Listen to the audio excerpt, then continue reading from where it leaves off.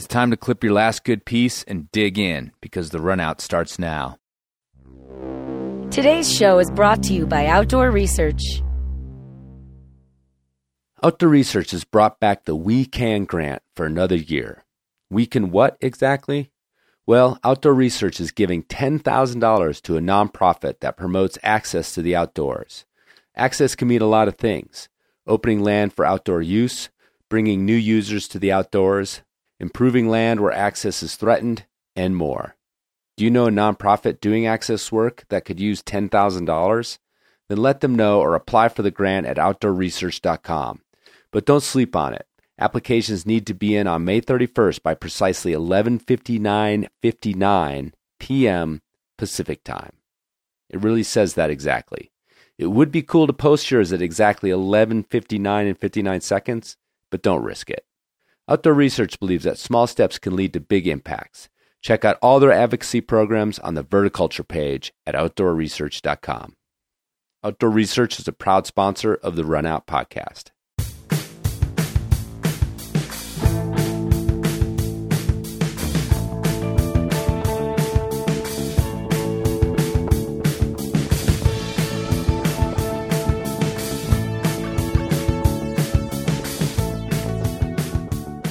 The rarefied world of hard offwidthing enjoyed a little dust-up this month when Tom Randall of Wide Boys fame posted a polite but insistent argument that Pamela Pack's infamous routes Dark Passenger and Kill Artist were considerably easier than the posted grade and considerably safer than the hype implied.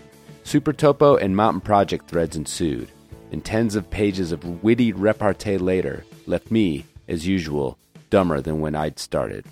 And really, we'd meant to talk about the tradition of the call-out in climbing, aka the letters, articles, and posts where one climber publicly questions another climber's motives and integrity. And we do cover that a bit, but god damn it if those silly offwidths didn't just keep sucking us back in. So looking at all this offwidth tit-for-tat, essentially between only a handful of climbers that operate at the 513 and up level, got Andrew and I wondering about some essential questions concerning offwidths. How are the curiously specific hard grades assigned without reference routes to build upon? Where is all the ODub hype coming from in the first place? And finally, is it a worthy style or just a place where otherwise poor climbers can eke out some fame? These questions led to few answers, more questions, and even a couple of our own callouts on today's show. So lube up those big cams and kick back for a freewheeling offwidth discussion by two wide-crack pretenders. I'm Chris Cluse with Andrew Bisharat, and you're listening to the RunOut.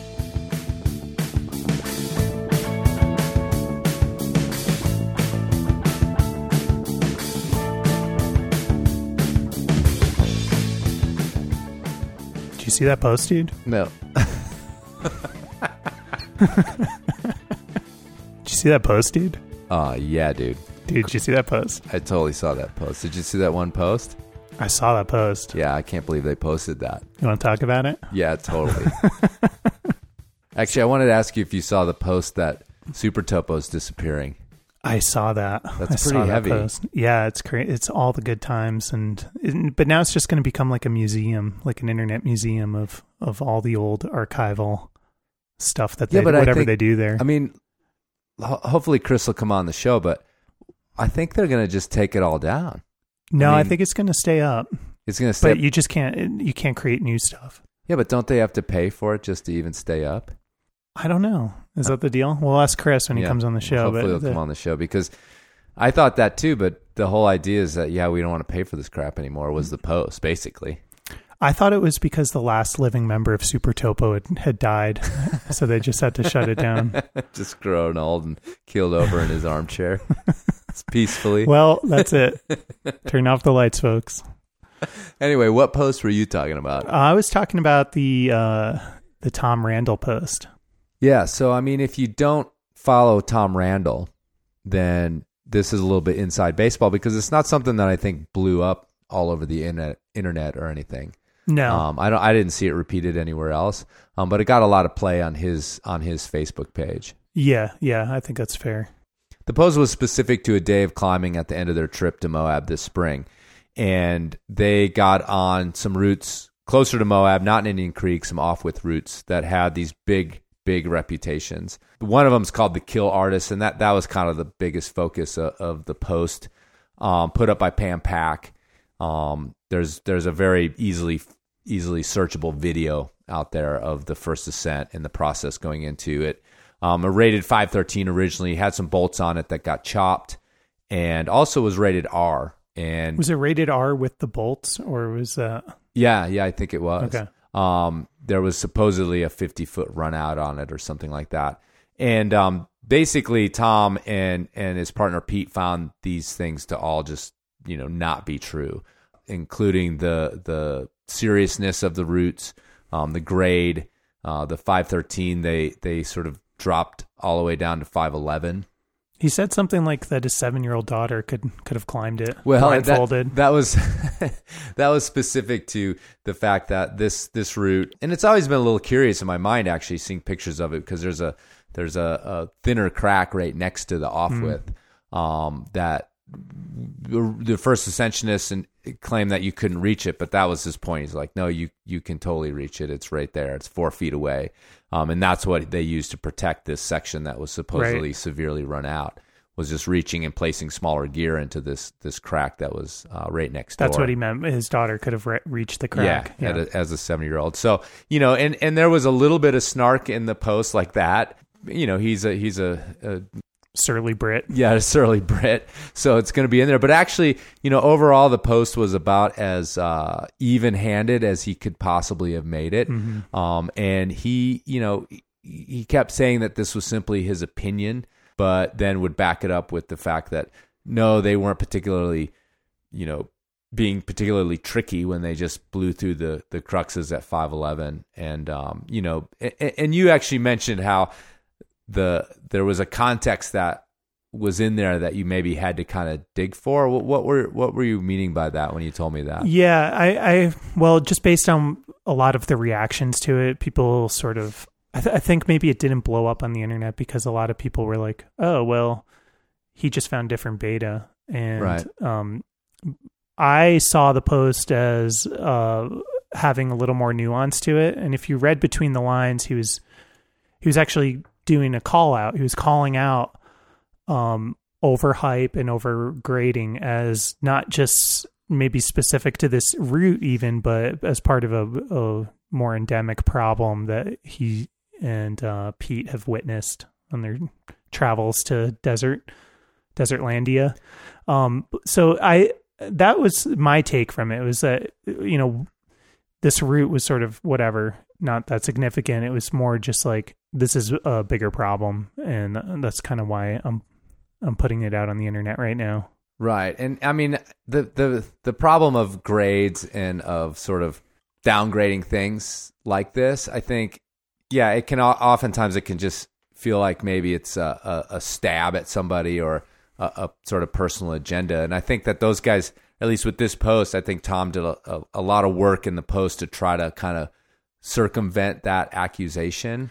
By being fair. Hell of a downgrade. Yeah. I mean, when was the last time you climbed a 513 that was actually 511? Like that's never happened to me. No, it's never happened to me. I mean, I've searched the world over for that very thing. I mean, literally like going to other countries. I went to Kalimnos. Yeah, and it's still, the 513's there at least 12A. So you're kind of hosed even there. So, I mean, and it actually like has also brought up this other thing in my mind of how the hell anybody grades Offwidths, period. Oh, I mean, it's how like do you get throwing darts at the wall. Yeah, and how do you get like a A or a B or a C out of an Offwidth system like Offwidth climbing as well? And the other thing that has been curious is these R ratings and how, I suppose if it's a chimney and it's like completely unprotectable in terms of it being really, really wide, but usually if it's that wide, then you're inside of it and it's not the hardest climbing in the world. Mm-hmm. So I can see these runouts coming out of like chimney climbing, but once you get down to where, these large cams that people are rocking and rolling these days, these, beyond the number 6 Camelot into some of these Valley Giant custom kind of rigs, like how do you get a runout route out of, basically pushing your cam along Right, you're on top rope the Yeah, whole time. You generally, it seems like, you keep that thing kind of pretty close. Yeah, that's how I would do it anyway. I mean, I guess it could come down to sort of a financial problem of like, I can only afford one of these things, or I only want to carry one with me, but it should be 513R $. Yeah. Because it's sort of that becomes sort of a resource issue, whether it's RunOut or not. But let's just pause for a second on the Offwidth ratings, because that has baffled me for a long time. What is the hardest Offwidth in the world? Is it that 14B that those guys did? The Pete and Tom? Yeah. Is it 14B Sentry Crack? Is that thing? Is that even an Offwidth, or is that? That's fully. Yeah, that's an Offwidth roof. It's like 100-foot roof. Right. And they rated it 14BR, right? Is it got an R on it? I don't know. It's got a $sign on it, I think. I don't think it does. Regardless of the $sign or the letter, it's 514, right? Yeah. Yeah. And I thought there's no R. So is it 14B? It is 14. Yeah, they put a B on it. Yeah, like where does that come from? I don't know. I mean, where is the A to the B? Right. Like how many 514A Offwidths have they climbed? Or they're like, this is a step up from that. Yeah, we're calling you out now, Tom Randall. Like No, I have only the RunOut's calling you out, buddy. I have only respect for those guys. Oh yeah, totally. Yeah, and I know you do too. Yeah, but sure. it's more just an honest question. Like I just don't understand what that even means. Any Offwidth that I've ever climbed on, which is far and few between, because I avoid them like a Facebook mob coming after me. They could all be 514, but they're like 510, like they all feel really hard and just awful to be in. And so I don't understand like the nuance there. Let me put it in perspective, because I think this is the problem, is that maybe in terms of this grading thing, we're talking about something we just don't know about. Mm-hmm. Just the way, a 510 sport climber couldn't tell you what the difference between a 14A and a 14B is either. They're just heinous. And only to say this is that, I've dabbled in Offwidthing in the desert, where these routes that we're talking about are, and, been completely and utterly destroyed by a 511 Offwidth, and then had, a buddy who knows how to Offwidth climb come and literally scurry up it. Yeah. Like no problem. Like nothing's happening. They're not grunting. They're not, crying. They're not slithering down onto the rope, like a sack of potatoes like I did. So, if you put that into your head, and that there are all these techniques that we just don't get, but maybe it does get to this point where just the way you can sort of get a feel for what the difference between 13A, 13B is, they, experience gives them the ability to do that. I guess what I want to know is, is the level of difficulty translated from a 14B sport climb? So I put like they have this sense of, I've put this much effort into a 14B sport climb, so that's what it felt like, that much effort on Century Crack. So that's what it must be. If anybody has the experience to rate these things at this level,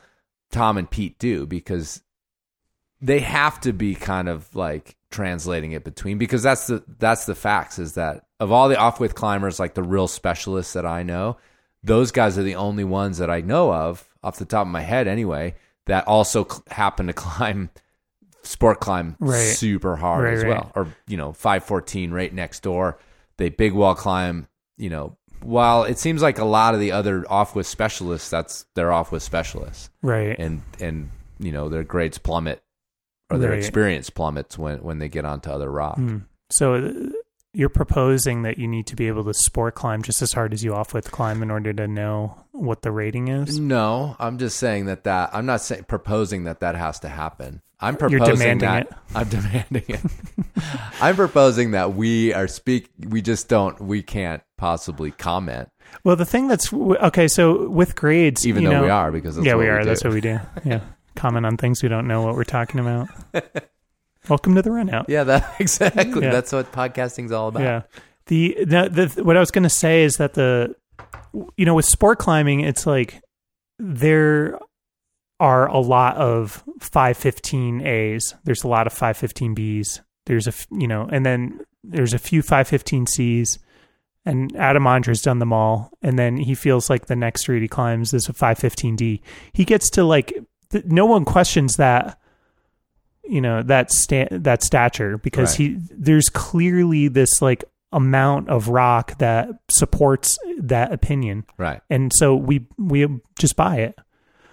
With cracks, it's there's very few hard cracks in the world. Yeah, Offwidth or otherwise. Right. Yeah. So it's like that that level of that pyramid of ratings just doesn't exist. Yeah, that's an interesting point. Is that right? We've got this 14B Century crack, and there's what's the 13D Offwidth that well then name there one. should and really if you compare it to sport climbing, there should be 150 13Ds, right? Before we got to 14B or whatever, the pyramid, as you said. And it really doesn't exist, and it doesn't exist in crack climbing at all, actually. That's the new frontier, is finding the 13D Offwidths. The 13D Offwidths are where it's at. Because, you're going to, it's just like the cool thing to do is to ride the Ds. Right, and just be like, I don't think it's that hard. The rifle style of there's how many 13Ds in rifle are there that would be middle 514 in Spain? Right. So, but we're on a gigantic tangent of what we actually wanted to talk about. That's true. Today. I forgot what we were going to talk about, actually. I just got so into we're calling out Offwidthers. No, we're not. We are genuinely curious as to how. Yeah, we're learners from how you from arrive on even a 12B to a 12C crack, because the thing that really is true about Offwidthing is that once you get to 512, it's like the old school, there was a day when a 512 sport climb was heinous, but frankly, if you're a pretty good sport climber, 512's no big deal. But in the world of Offwidthing, 512 Offwidth is when your ass is going to get kicked. Yeah, very few people can do that well. Right, very few. Yeah. And I think that goes back to this call out, is that one of these few people that have made a career in that zone, Tom and Pete, are basically questioning their integrity. It sounds like in terms of in a world where you've got 10 people that are climbing Offwidths at that level. I think they're sort of being a little territorial because they're in that realm, but at the same time, you can't, one of your quote unquote colleagues, if you want to call it that, in this group, seems to be off base. It stands to reason that you've got to sort of deal with that. We used to joke when I was an editor at Rock and Ice. We used to joke about some of this stuff because we would get news reports, from people who would go off to Borneo or wherever the fuck it was, just the most remote place that no one is ever going to go to, and they established some V16 slab with a 515D dyno at the end. You're just you can just put whatever grade you want on that, and no one's ever going to go repeat that route or call you out or care, Right. So it's an Offwidthing kind of has that feel. I mean, these cracks are in Moab. They're 3 hours from our house right now, but the queue for getting on the route is very small, and so I think that's part of what this call out's all about. Totally, and the fact is that it's the stigma that is equivalent to the jungle remote route. I mean, the stigma around Offwidthing keeps most people off of them. It's also the thing that I think the people that are super into them, it's the attraction, and it's also the basis of a lot of the media around them. If you're an Offwidth specialist, you definitely want to play up how heinous it is and how grunty it is and how much tape you got to put on and how much blood you're going to give up and how much skin you're going to lose. It's all part of the media, without a doubt. There's nobody who's an Offwidth specialist that's just talking about how it's chill. Right. So, it's like the stigma has protected these these routes. And truly, it sounds like it has, because I think I don't think many people have been getting on these 2 climbs that Tom and Pete did, and then all of a sudden they get on them and they're like, hey, and he put that in the post. He's like, really, I want these things to be graded properly because I want people to come and climb them. Mm-hmm. And the R rating's scaring everybody off, and it's not valid. And the grade is scaring everybody off, which is not valid. Mm-hmm. And so now we've got a safe 511, which is only, minutes from Moab. That should be getting climbed. And I think that was finally his point. This should be getting climbed. You didn't think that he had like more of a... Yeah. I mean, there's like there's a little bit of some jabs going on like, in the most polite of British ways. It was a bit of the lady doth protest too much. Like he kept coming back to how, even-handed he was trying to be. It was almost like, all right, dude. What do you really want to say right really now? Want to exactly. Right. Like he was trying to like say it without saying it. Yeah. So, yeah. I mean, we'd have to talk to Tom and get him on record about that. But I think, he's trying to kind of like level the field a little bit in terms of like the hype. Well, there's been a lot of Offwidth hype lately. I feel like that's like a... Last few years, yeah. Yeah. Where does that come from? Someone cracked the egg open and realized that, like I said, the stigma, realized that they could find this, you could make a mark in this world. But I feel like they did. Yeah, they did. Because I see a lot of like people climbing Offwidths now on Instagram. I don't know if that's like a reflection of reality, but people like, I never wanted to do that. And when I did, I hated it. And it's not something that I would ever want to like boast about. I mean, I do have respect for it. Yeah. Because I've tried it. And and it's like, I have this running joke that it's just not fun. My longest standing project on the earth is a route called Big Baby, which is like pedestrian entry level Offwidth in Indian Creek. So I tried it in 1996 for the first time and got totally beat down. And then I came back, I think it was in 2008. 12 years later, I tried it again. And I wasn't avoiding it actively for 12 years. It just kind of worked out that way. I got my ass kicked. And this was the time, my other example of someone who can climb Offwidths, Andreas Marin was there, who can climb Offwidths. And after I lowered off this sketchy pin that's at the crux, and people who know this route will know that pin gets lowered off a lot, even though it's like a single anchor poorly drilled into the rock. Always got a beaner on it, and then he just scurried up it. And that's the time I was just like, all right, there's something to this. It's not just like you're born with it. You have to learn how to do this thing. Anyhow, so I at a 12-year clip, I'm due 2008. I'm due to give it a try. This could be your year. No, next year, 2020. Next year. Yeah, okay. Yeah. I don't want to rush it. Okay. Yeah. Yeah. Maybe you should learn how to climb Offwidths first. Yeah. Well, that could be your goal this year. I mean, it's a pretty hard Offwidth, like even though it's 511, and that's what I mean by like. I've heard that there's some protected 511s out in Moab. Yeah, I know. I should go train on it on Kill Artist. train for Big Baby on Kill Artist. That'd be classic.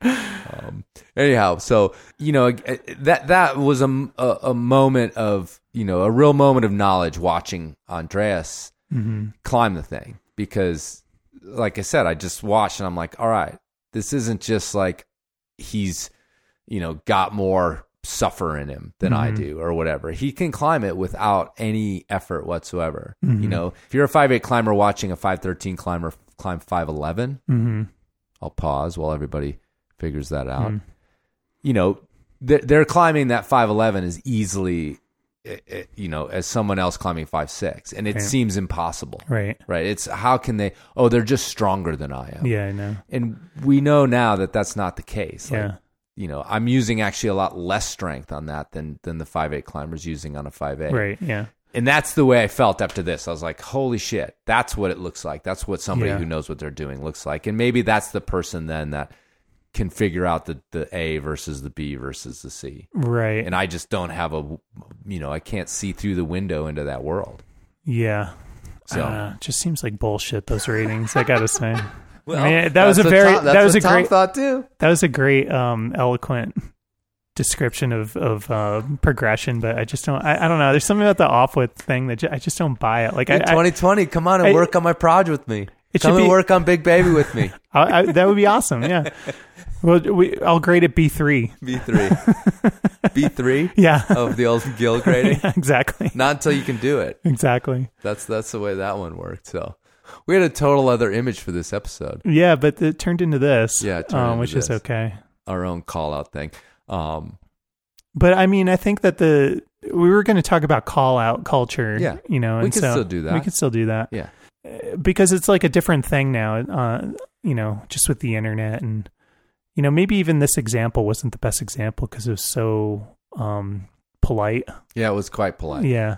Obviously, there's, you know, you don't have to go far down the internet hole to find examples where it's not polite. And, but yeah, that's the world we live in now. And well, the thing about the reason I think it was so polite is his actual, you know, sort of being gun shy about what a full on like straight call out can get you on the internet. And, you know, Tom and Pete are both professional athletes. Right. And so they have, you know, they have something to protect. Mm-hmm.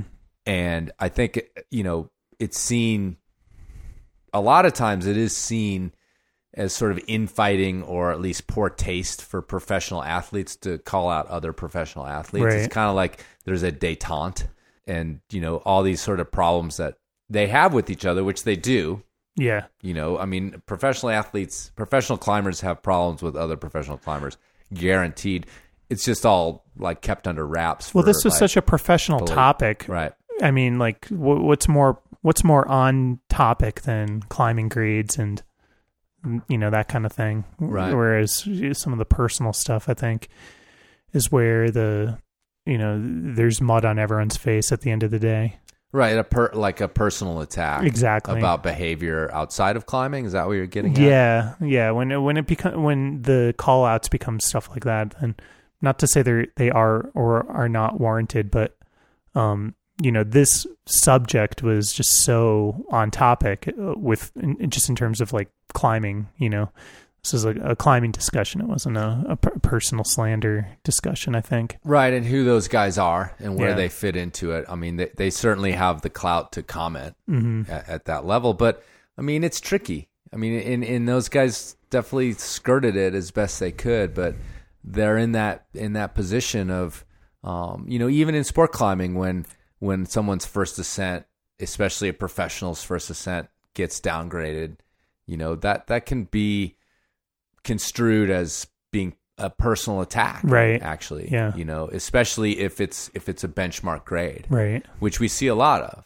you know, where someone did their first 14A and everybody's like, well, right. I don't know about that, right. Or you know, and then also like if it happens to be a woman, which happens occasionally, you know, then people get accused of some sort of misogyny and that they've downgraded a route because it, you know. Well, they only downgraded it because a woman finally did it or something like that. So, did these guys have any of that? Did it get criticized for saying, you know, because these are Pamela Pack's routes? Right. Was that part of the discussion? I didn't see that. No, I didn't either. And I think, it goes back to the fact that what you pointed out, that, you know, people were just like, oh, they just, you know, found better beta kind of thing and just let it go. But, you know, again, like it didn't seem like it got picked up the way some other things get picked up. Well, it was only like on his Facebook page, right? And Facebook, I mean, it's only the olds on there anymore anyway. Yeah, it's probably Zuckerberg like throttled his reach. You know, climbing has had rivalries and call outs and things like that kind of all go hand in hand. Mm-hmm. Just at a quick kind of bit of research, like the first one that I could think about that was actually sort of published for the world. And that's what we're talking about, is something that's, you know, I'm going to put this out for everybody else to comment. And this isn't just a personal thing that we have between us. Goes back to like Harding's Downward Bound book, which was a satirical climbing book, almost in like the Mad Magazine style, and calling out the Valley Christians, as he called them, and guys like Steve Roper, looking at Royal Robbins and his crew, these high-minded literature reading climbing guys versus Harding's crew, which is, I think, really more like what you see climbers like today, actually. But just calling them out for being sort of too staunch in their ethics, and that was like my first example that I could find of. I mean, I'm sure there's more out there, but that's a pretty good example of someone who published something to get under somebody else's skin, like immediately. It was a lot harder than just uploading something to Facebook back then. You had to like make a zine and figure out how to pay for it, and exactly. You have to be published and distributed and put on trucks and moved around the country. And by the time you're like done doing all that shit, you're like not even angry anymore. Well, and besides that, nobody could give you feedback on it. Really. Right. Exactly. Like, you couldn't sit back and watch the likes or the non-likes, the angry faces come like rolling in on your computer. But then it sort of moved into this world of writing letters, which letters to the editor still exist. Certainly, but do they? Yeah, I mean, in papers, our local papers have them. But they're like emails; they're not letters. Well, but they publish them in the same manner, right? Verbatim on their pages. And for a long time, I mean, the letters to Mountain Magazine, Climbing Magazine, and then later on Rock and Ice, which was kind of a newcomer, were the places where people would call each other out. And I think I might have mentioned it on a previous show, but in the 90s, Randy Levitt basically published a letter calling out Louis Anderson, who was involved in this other call out up in Tensleep. Oh yeah, these are world episodes colliding. I know, exactly, like calling out people who got called out by call outers. But anyway, that was a famous one that was in Climbing Magazine, where he basically said, "I'll give you $1,000 if you reclimb that route you've claimed." Right, and that was a big deal in the moment. But again, like without the internet, without this ability for like en masse commenting. I don't, just people probably just forgot about it. Yeah, it is a weird world that we live in now, with social media amplifying voices and making people, I think, seem angrier than maybe they really are. But yeah, the Louis Anderson thing is interesting too, because I think we got some stuff wrong in that episode, or maybe we didn't know the whole story, but that we kind of learned some more backstory about what was going on up there. And I just saw some more like the initial letter, just calling out Louis for being a chipper, continued. There's like more call outs going on social media, and it seemed like there was certainly some element of just guidebook rivalries taking place, like competing guidebooks and having some animosity underlying the whole thing. And from what I understand, Tensleep has more chippers than just Louis, but the other chippers stick to the 513 and up ratings. And so it's interesting to see the lack of either awareness or willingness to call out the 513 chippers versus the guy who's like doing it for the masses at 510. The other thing that was, there was a race to put out a guidebook, and one team was on one side and the reciprocant of the call out was on the other side. The other thing is that, there's a bit of a turf war, and that Louis is a newcomer up there, right? Having built his rock ranch and started bolting up there.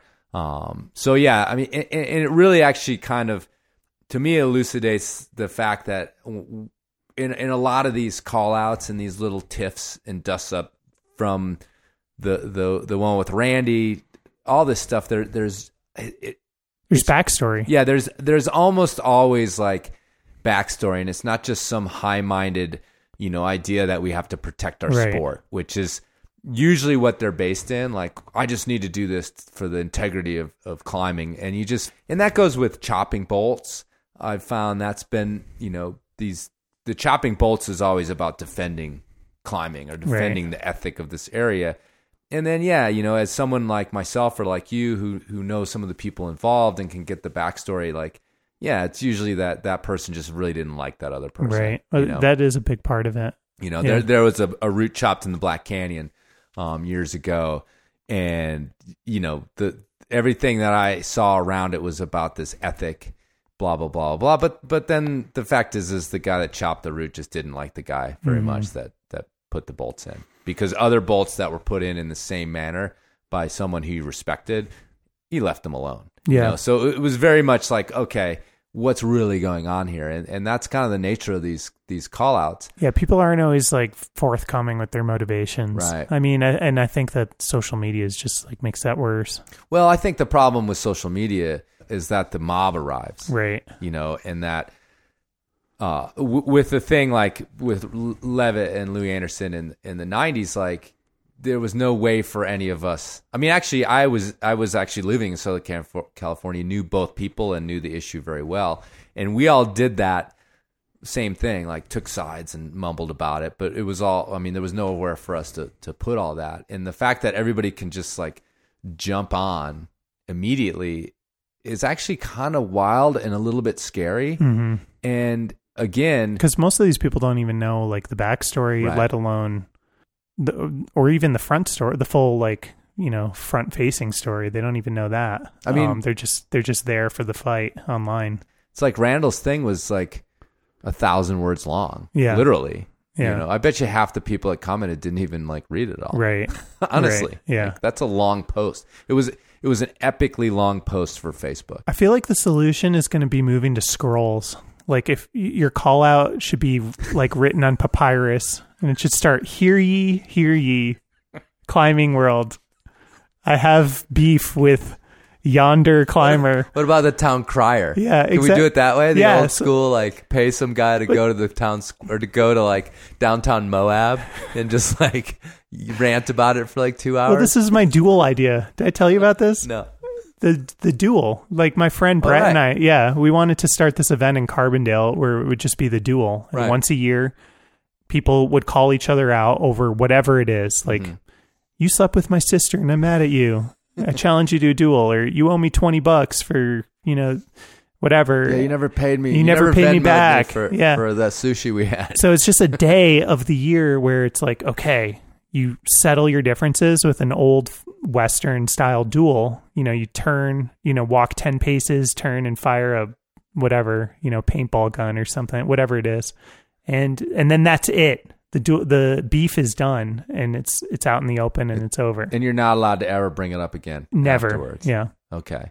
Yeah, but after the duel is Kill Artist 513 or 511? I think that we're going to have to go out. We're going to have to go out and see for ourselves, Chris. We've got a project called, what is it? Big Baby? Big Baby. Yeah, we got the other one. Yeah, we've got our project. We're going to train for that on Kill Artist.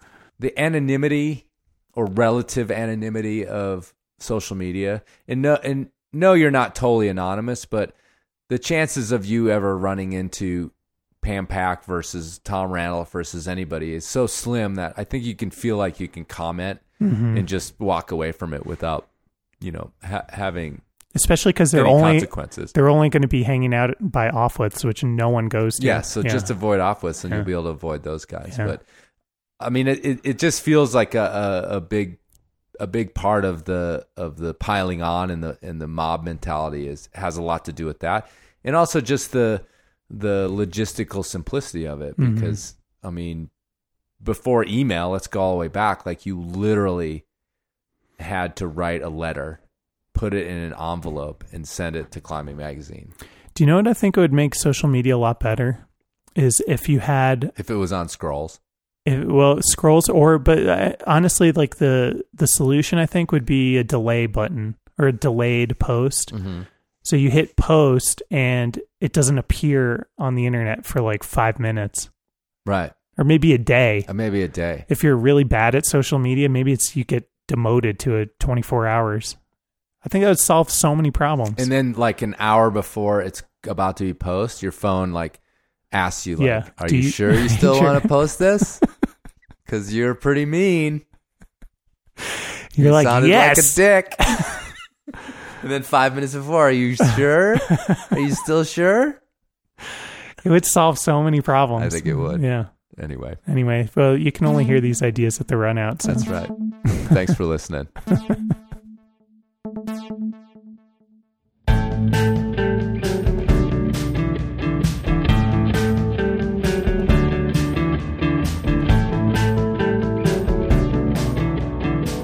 If you have a comment, topic suggestion, or just a good bit of climbing trivia, join us at our Facebook page. facebook.com/runoutpodcast. Or drop us a line at our webpage, runoutpodcast.com.